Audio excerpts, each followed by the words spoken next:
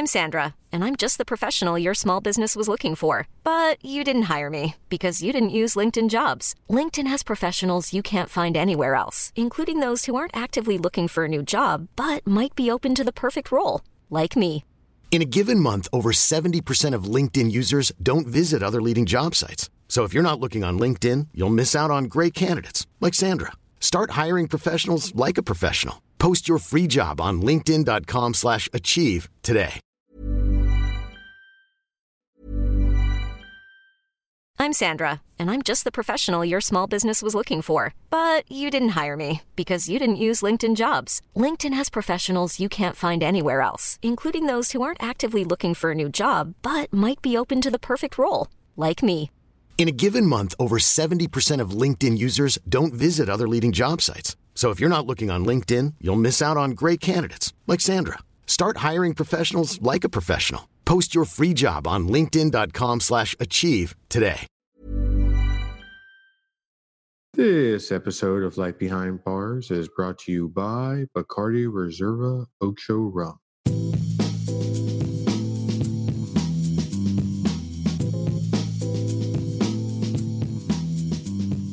Welcome to another edition of Life Behind Bars. I'm Noah Rothbaum, the Daily Beast half-full editor. Joining me, as always, is my colleague and co-host, David Weinrich. How are you, Dave?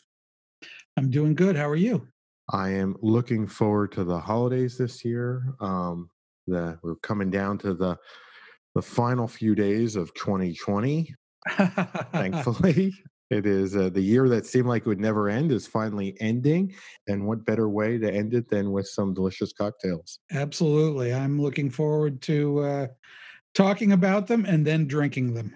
Yes. And often my mind goes immediately when we talk about holiday cocktails to rum, dark rum. I mean, it's sort of a go-to for me around this time of year for all the different rum drinks, from, the eggnogs and the hot toddies of the world to hot buttered rum, obviously. I know that is a favorite of yours. It is tradition in my house.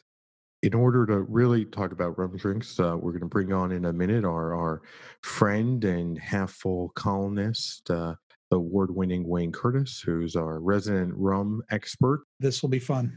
Absolutely. We'll bring on Wayne right now. Welcome, Wayne. Thanks for joining us. My pleasure. Thanks for the invite. We always welcome an excuse to talk rum with you. And drink it, frankly, but...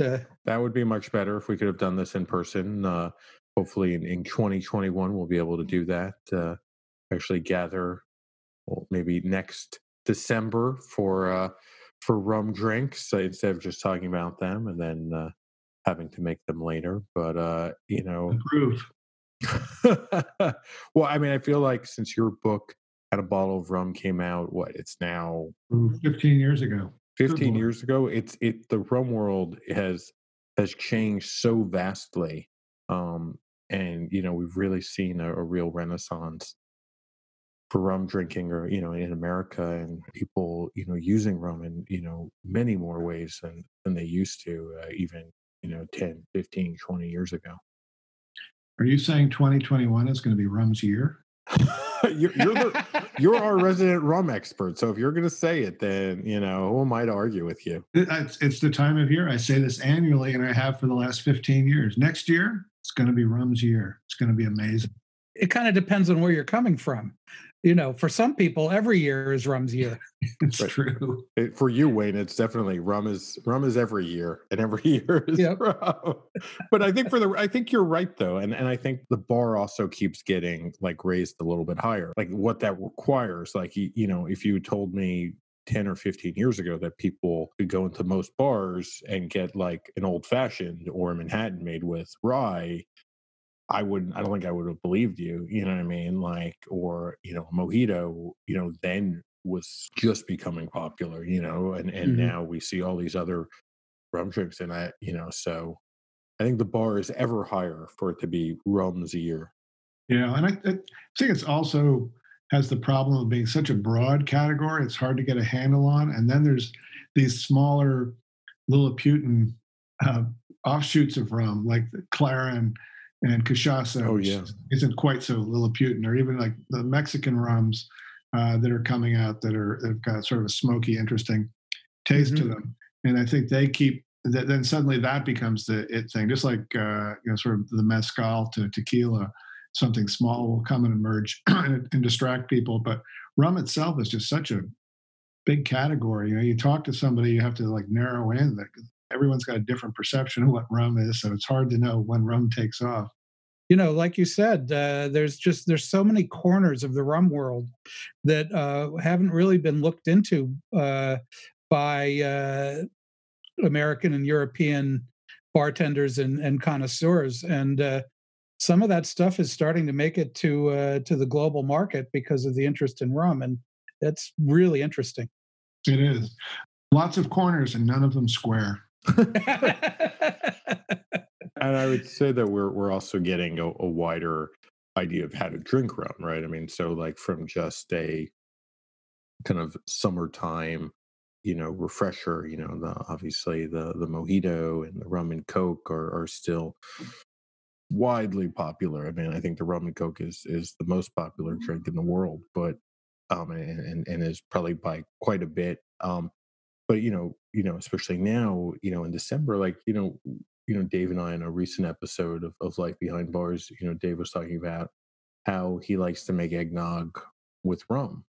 And, it's one of these funny things where, for so long, I always thought of it as a, purely a bourbon drink, but obviously you can use rum, and it works really well in that. And I think that's helping to sort of push rum, as sort of a year-round drink too. It's super versatile.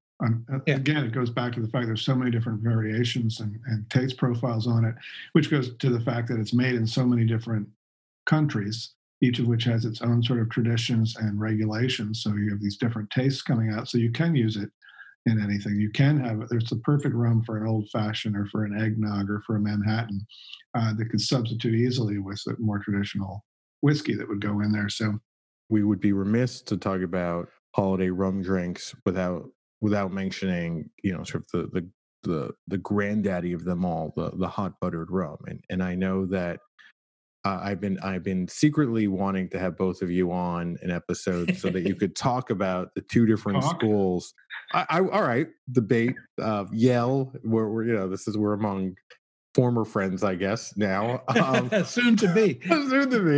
But there are for our listeners, there are two main schools of thought about how to make a hot buttered rum. And fortunately or unfortunately, Wayne and Dave subscribe to the two separate schools. So, I mean, I guess maybe we could go over briefly how you each think that a hot buttered rum should be made and why you like to make it that way. Dave, you start. All right. I make it the way I make it because my mom made it that way when I was a kid, and she made it that way because her mom made it that way, and that goes back all the way to the Massachusetts colony. My mom's people are from Norway, Maine, which is inland and far from anything. And in Norway, Maine, a hot buttered rum is rum with hot water, sugar, and butter. Just a pat of butter on top, and period. If you can heat it up with a glowing hot fireplace poker, that is much better. And salted, unsalted butter doesn't matter. I like lightly salted butter in it, right. Frankly. But that would probably brand me as a heretic up there because salt's a luxury. Were your people so Maine that they were averse to any sort of spice, or did you have like cinnamon and nutmeg? Yeah, my mom never put spice on it, but I will occasionally grate nutmeg on top if I'm feeling just, like I'm flouncing around in a frock or something. I mean, so what the fireplace poker, the loggerhead is interesting. I've never had one with that. Does that help emulsify the butter and leave it less of an oil slick on the surface? No, you want the oil slick. That's what I was afraid you were going to say. It's, I think it's there I've said this before. I think it's there to lubricate your mustache. Well, I like how you so diplomatically put that jab in there, Wayne, just to It almost seemed like you were asking for real advice, and then you just dropped the hammer right at the end. Yeah, no, there's no advice.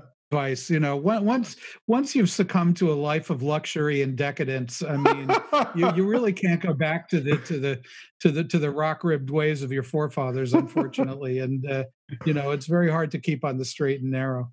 Let's fast forward several hundred years from Dave's forebears to the modern era. And Wayne, you have, I know we've talked about this before, but a slightly different preparation for the hot buttered rum. I go with the batter style, and this I can trace back in my family to a half a generation maybe.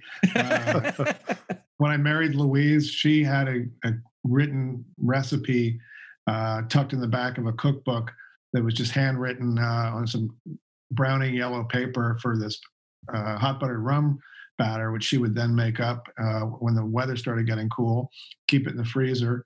I was under the impression that it was a multi-generational thing that had been handed down to her family, but apparently I was mistaken. And it turned out it was some people she lived with in college who had it. And I'm not sure where that came from. They probably copied it out of a Trader Vic book or something. So they might well have.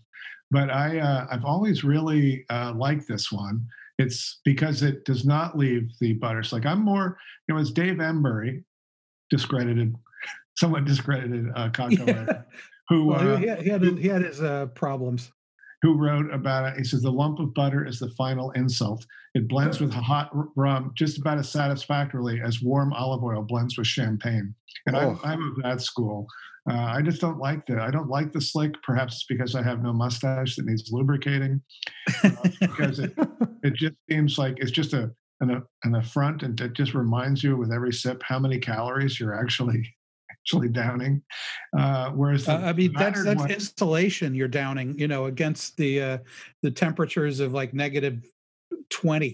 True. That you get in Norway. I understand it historically. Yeah, it would have been. I mean, if I were out rowing a dory trying to bring in some herring off the coast of Massachusetts or New Hampshire back in 1810, I probably would have really wanted a big slab of butter sitting on top of my drink. My hot drink. I would use it in a mug that was carved out of butter. That sounds reasonable.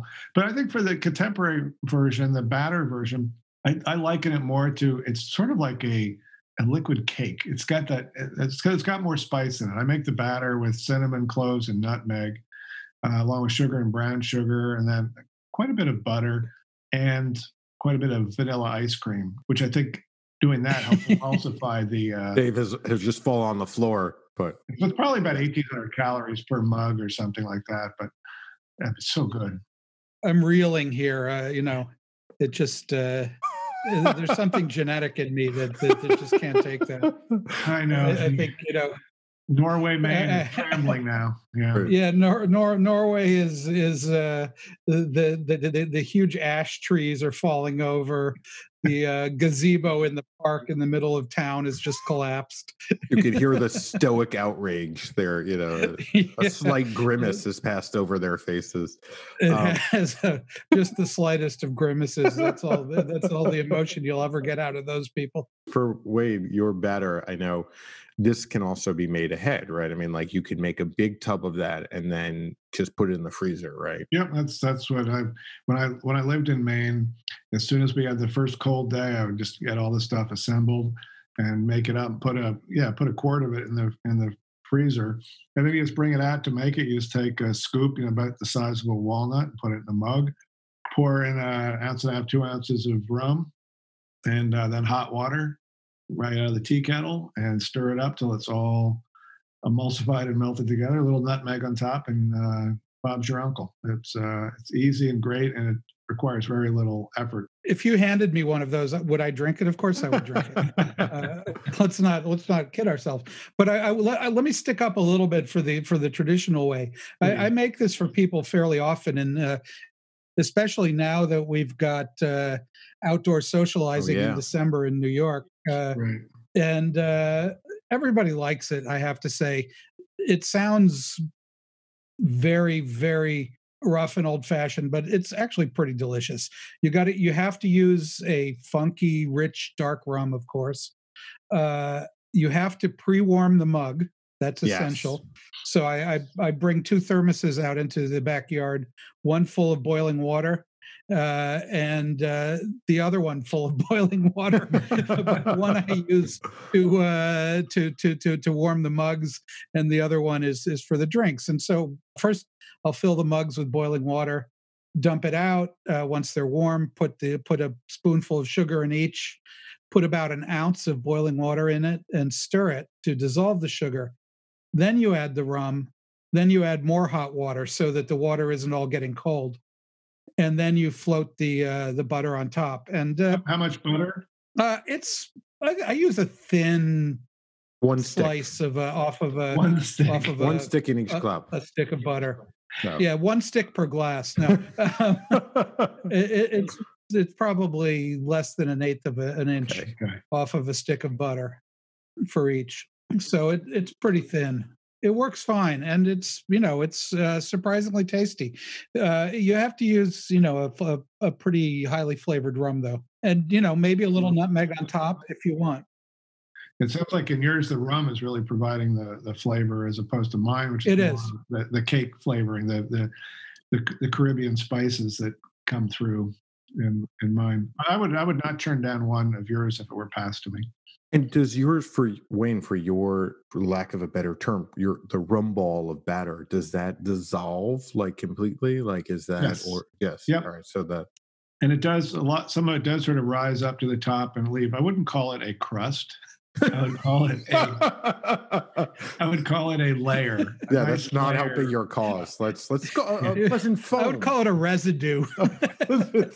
That's on yours. I think it's a residue. I think mine is more of a crust. No, mine's an oil slick. I, as somebody who doesn't have a dog in this race, I have no family recipe for hot butter rum. I can say that it is a very delicious drink, actually, and it sounds, I think sometimes you hear like, oh, this drink has like egg white, or a flip has a whole egg, and for people who've never had like a drink with like an egg in it, I think at first it takes a little getting used to, and it's the same kind of idea where you're like butter in a cocktail, but it's a delicious thing, and when you really do think about these things were fortifying. This was, you'd been outside chopping wood, and a whole cord of wood, and you came in and you were cold, and this was like a treat, and it's rich and warming, by the fire, and you want something delicious, and it's sort of the bigger picture makes it make sense, I think. Also, people like melted butter on their pancakes, so just think of it as a rum pancake. Yeah, I'm not sure that's going to help. Okay, yeah, keep digging. Keep digging.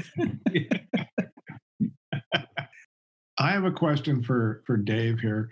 Why do you think?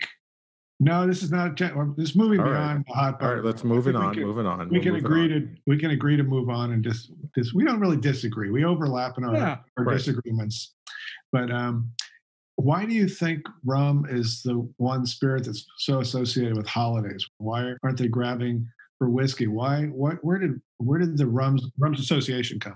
I think holidays are times when we reach out for tradition, and especially in America, rum is just so deep in the sort of lizard brain of America.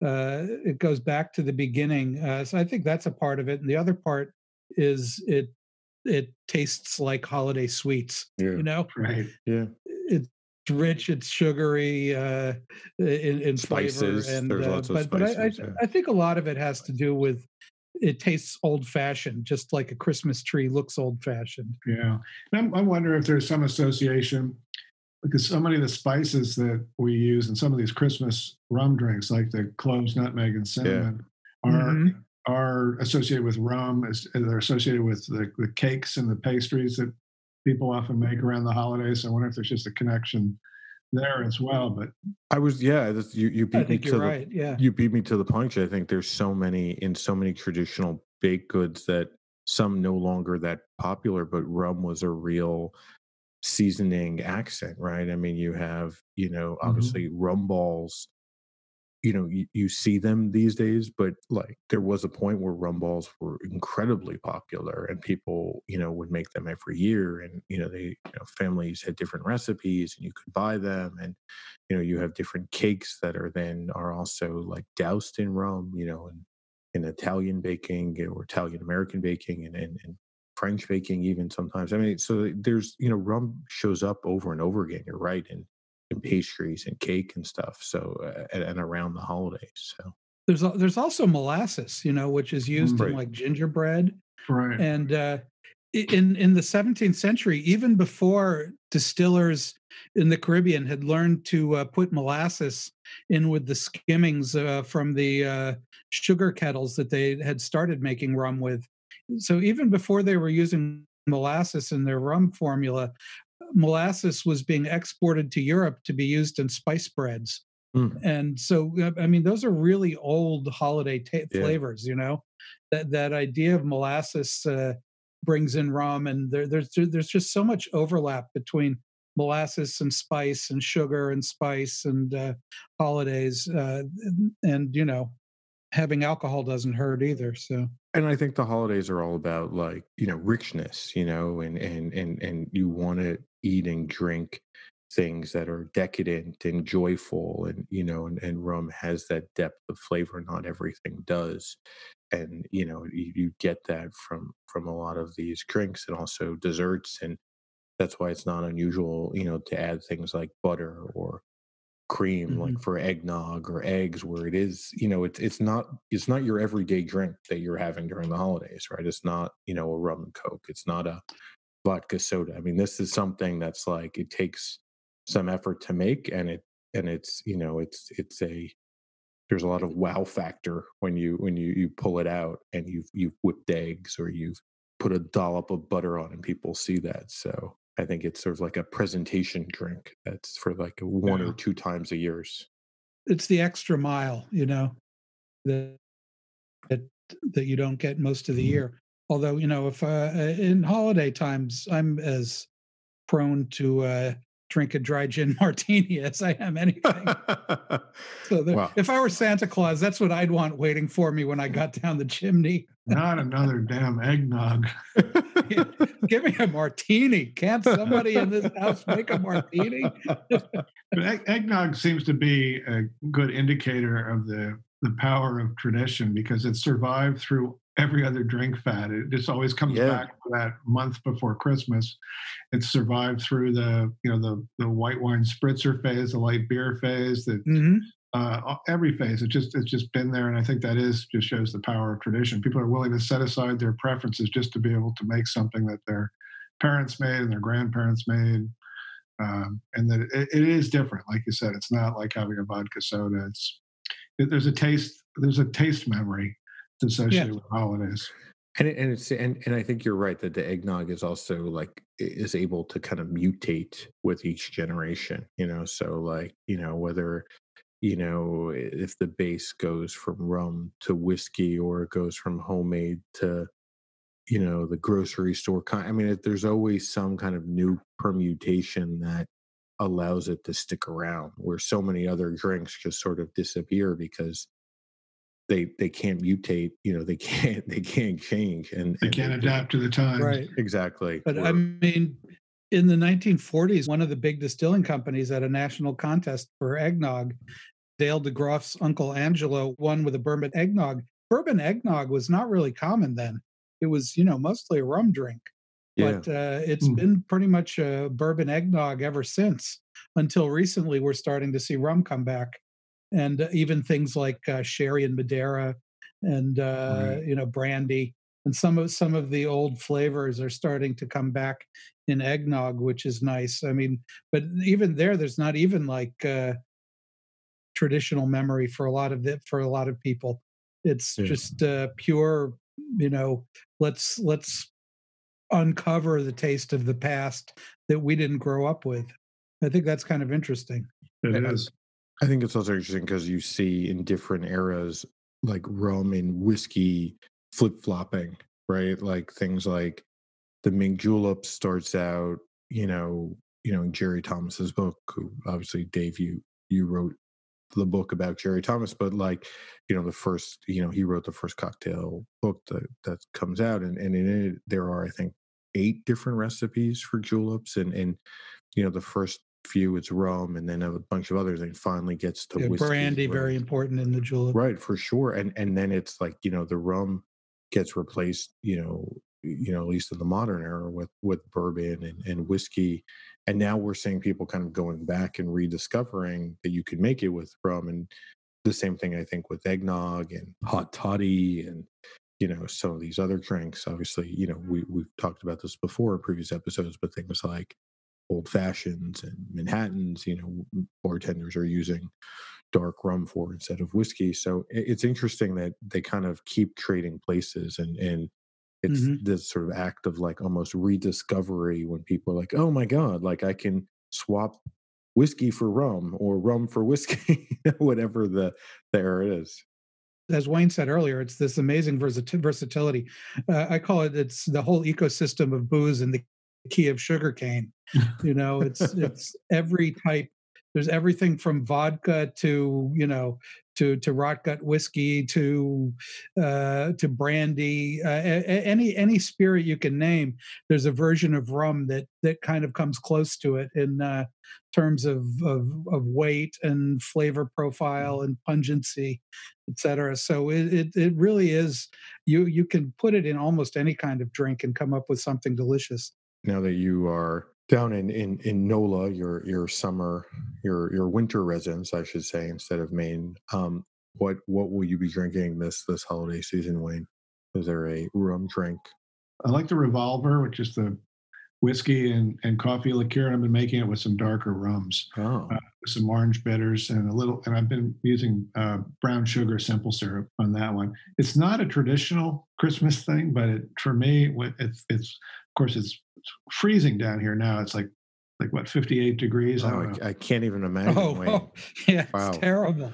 I don't know how people survive this, but I've always sort of been dismissive of brown sugar because it's sort of processed sugar that's then been reverse engineered to be like raw sugar, but it makes a really nice simple syrup for drinks like this. It's got it can with regular white sugar, traditionally 1 part water, 1 part sugar. The sugar dissolves with brown sugar. Are you heating that up on the stove, I guess, like to make the syrup? Or I did, to make the brown sugar syrup, I did heat it up on the stove. I've also got a quart of Crosby's molasses down here too, which is difficult to work with in drinks. So sometimes I'll experiment with it, then say, "Oh, screw it," and then just take a couple tablespoons out of the carton and put it away. and for your brown sugar simple syrup, the same 1-to-1 ratio brown sugar to water? Or? Actually, no, I did 2-to-1 in the last batch. That's got a nice viscosity and denseness to it. Sugar. 2 parts. Because that, for whatever reason, seems to be less dense than white sugar when you go 1-to-1. So 2-to-1 works well with brown. Oh, I want to know what Dave is drinking. Gearing up to make a big batch of eggnog, so that'll be good. I've been sitting out in the backyard drinking hot toddies, sometimes rum, sometimes scotch. That butter trick, it works well with scotch too. Nothing, super, super fancy or weird. I've been keeping it very simple right now. Yeah. It seems to fit with the times. Yeah, 2020 seems to be a year of going back to basics. In honor of both of you, I will mix up hot buttered rum, perhaps both versions. Try both of them, not at the same time, but on subsequent nights during this holiday season. Plenty of cold New York nights that they'd be perfect for. But thank you, Wayne, for coming on. As always, happy holidays. Same to you. I might just make up a little thing of Wayne's batter and put it in the freezer. I mean, not to put with rum, just to eat. Well, I might try your version. Perhaps tonight, because it's a brisk night. So it's good outdoors. I'm in. Love it. Cheers.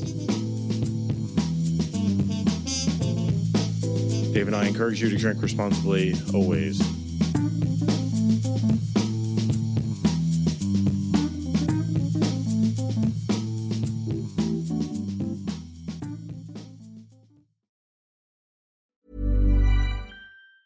Planning for your next trip? Elevate your travel style with Quince. Quince has all the jet-setting essentials you'll want for your next getaway, like European linen, premium luggage options, buttery soft Italian leather bags, and so much more. And it's all priced at 50 to 80% less than similar brands. Plus, Quince only works with factories that use safe and ethical manufacturing practices. Pack your bags with high-quality essentials you'll be wearing for vacations to come with Quince. Go to quince.com/trip for free shipping and 365-day returns.